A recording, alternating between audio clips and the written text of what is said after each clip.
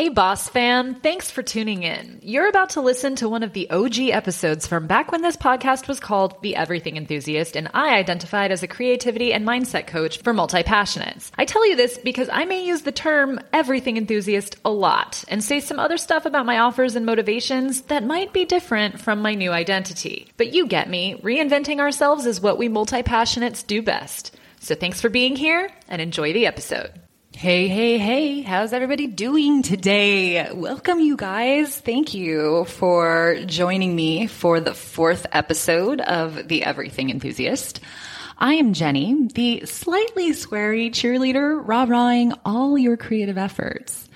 If you've already subscribed to the show, I am virtually hugging you right now. You can't see me, but trust that it's happening. And if you're an Everything Enthusiast noob, welcome. Come on in, get comfy.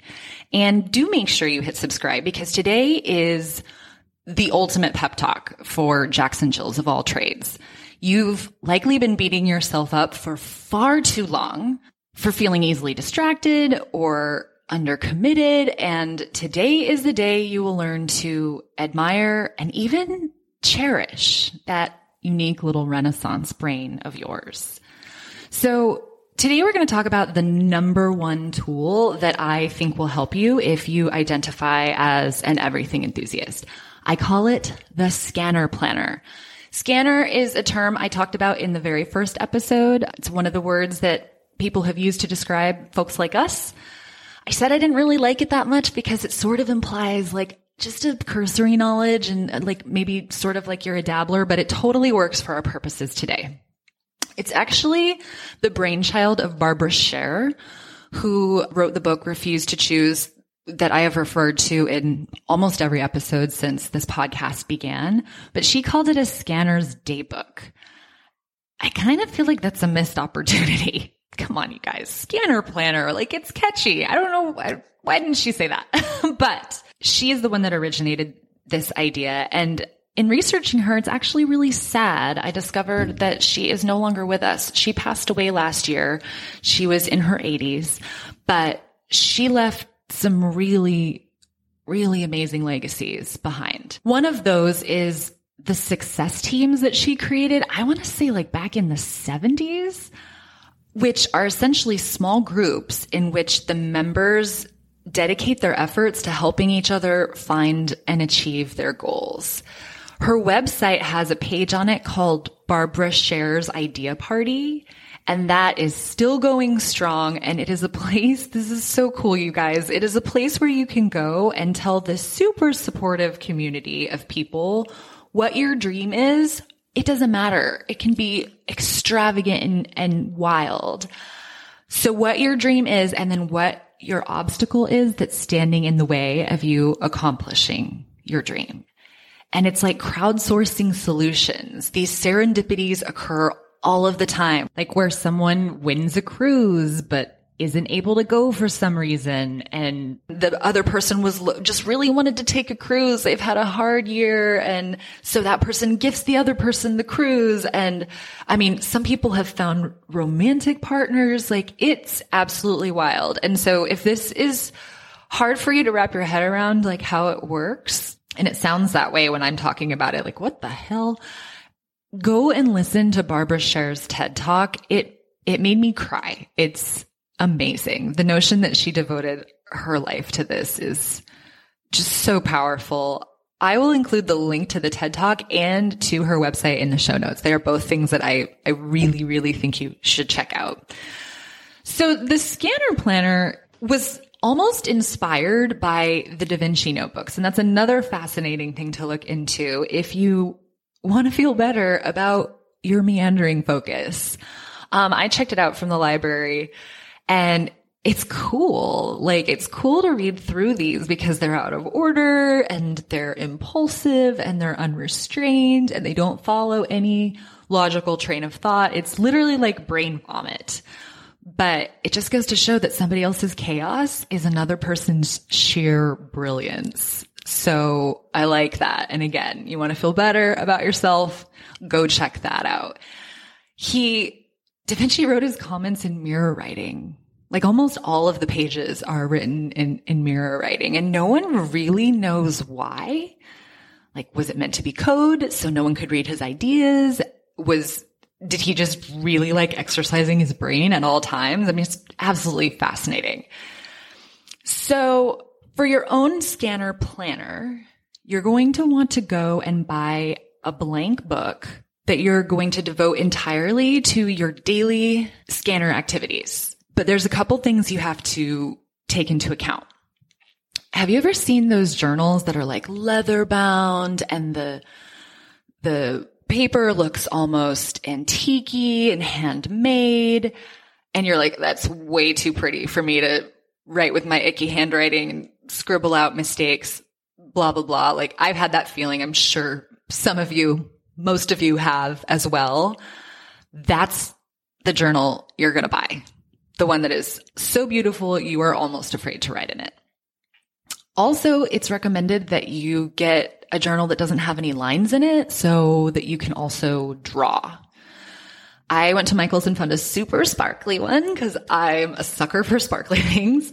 And it has a dot grid inside and like good quality, sort of thick paper. You're also going to want to grab some nice pens that you really enjoy writing with. And if you like to sketch with pencils or charcoal or colored pencils, you may want to grab some of those too. But seriously, for real, don't skimp on this part. Don't just go to the 99-cent store and grab like a wide-ruled basic ass notebook. The reason you want something really nice is because this is symbolic of the fact that you value what you're putting into this notebook. So it's really significant. The second that you start to consider your various obsessions worth documenting, it's like a switch flips in your mind. And it starts to change how you feel about yourself and your ideas. Instead of sort of like beating yourself up over always going off in a new direction, you start to like assign some value to the way that your mind works. And guys, this works. This changed how I viewed what I had always perceived of as a scatterbrain, into something a lot more like magical and marvelous. So try it. Like, give me the benefit of the doubt. Go buy a super fancy notebook and tell me how it goes. It's also, I sort of see this as like a version of self-care to begin to treat your ideas as truly significant. The scanner planner invites you to turn your mind loose without any restrictions to learn or design or imagine anything that comes in to your head. Barbara Sher wanted to see when you were set free like that, what kind of Renaissance person would emerge. And that's a pretty worthy endeavor, I think. So once you've got your scanner planner in front of you, find a chunk of time and start your first entry. You're going to want to write the date and the time. The time is important, so write that down too.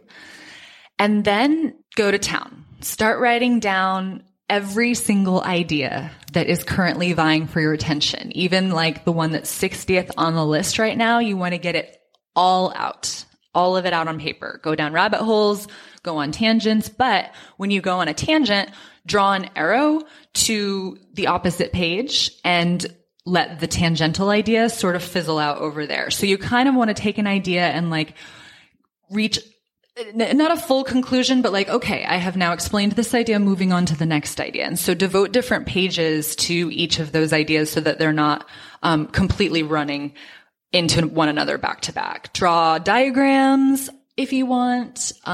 Capture all of your what ifs. Create a list of books and resources you'll need. Print stuff off the internet and like glue it in. And just truly try to write until you're done. Until you've just exhausted your creative mind for that particular session. Then, when you stop, and again, this is a reason you want to set aside time to do this, because if you stop because like the kids just got up or you have, a work meeting you have to get ready for, you're not going to get the full benefit of this exercise. But assuming that you've kept going until you just simply felt ready to stop for the day, capture the last thought you have that made you feel like you wanted to stop. So make that the last line of the entry, the last thing that went through your brain where you were like, all right, I'm good here. I'm going to go make breakfast. And then again, note the time. So this way you'll begin to notice what influences you to stop and possibly lose interest in a thing, as well as how long that takes. You've got your start time, you've got your end time, and you can start to see a pattern. So you'll want to do this for a couple of weeks so that pattern begins to emerge. Some people do it every day, like morning pages, which is an exercise introduced by Julia Cameron in The Artist's Way, which is something I'm sure I will refer to in future episodes. The Artist's Way is another like life-changing book in my estimation. So you can do it every day, or you can just do it when a new idea starts like tugging at you, or 10 new ideas, which might be more accurate. But just start to do it on some sort of semi-consistent basis. So like I said, a pattern begins to emerge. And this exercise, you guys, is so cool because you'll start to like see your ideas and run with them when they're at literally their most exciting, when you are like so into it and super juiced and entirely filled with the muse. And so it's truly that idea at its best, at its origin point. I loved this exercise because I spent a long time not pursuing things that were tugging at my attention out of guilt over all of the things that were sitting in a closet that hadn't been finished. And what your scanner planner lets you do is it provides this outlet essentially for you to explore ideas without feeling guilt over sunk costs. In some cases, you will write yourself to exhaustion and you never will go back and look at that idea again. But you won't do what I've always had a tendency to do, which is be like, oh my God, I spent the whole weekend, in a rabbit hole about such and such instead of doing like these other things that were really important to do. Scanner Planner gives you a safe space to explore all of that without the guilt and, self-recrimination, all that good stuff. So that's step one. You're going to just brain vomit your ideas onto paper for a week or two or a month or whatever. But at some point during that time, you're going to create a what have I done so far list. This is my favorite thing, my favorite exercise. This changes the game, you guys. Write down all of the projects you have ever started, even if you didn't finish them, especially if you didn't finish them. So we're talking businesses that didn't get off the ground, and courses you didn't complete, and novels that you planned to write and did a bunch of research for, but never actually put the first word on paper. All of the things that you've actually done and all of the other things that make you say, I never finish anything, which I'm sure you have probably said at some point in your life. Go back in history, no kidding, as far as you can remember. So the poster contest you won first place in elementary school goes on the list. List all of the things, all of them. I recommend taking a few days to do this, because it's like you'll be washing dishes and you'll be like, oh, I totally forgot about that thing. So don't necessarily expect to get it all done in one session. But what's so cool is that when you're done, you will discover that your body of work is much, much larger and way more interesting than you've ever given yourself credit for before. You will discover that you have actually finished many, many projects. And I think you will discover that along the way, you have become a really fascinating person. Truly. Like the kind I want to sit next to at a dinner party and like ignore everybody else and just talk to you. So this exercise really, truly helps you feel better about yourself and helps you start choosing wonder and pursuing that over listening to somebody else's idea about how you should be living your life. Why aren't you doing just the one thing and doing it all in? I want to see when you have been given free rein to just creatively explore and play, what kind of Renaissance person is going to emerge? Okay. So those are the first two things. You're going to write down all your ideas and all your tangential ideas. And then at some point you are going to do a what have I done so far list. There's one last step. So as I said before, these kind of brain dumps, they do take a lot of mental energy. So maybe you want to do this over the course of a couple days or over the course of a week. Take your time with it, because I think the more thorough you are, the more information, the more data you're going to collect about yourself as a result. For each one of those achievements, yes, even the half finished achievements on your what have I done so far list, you're going to ask yourself 2 questions. First, what was the most thrilling, inspiring, like what juiciest part of this experience? And then secondly, why did you stop? We'll be back after a quick break.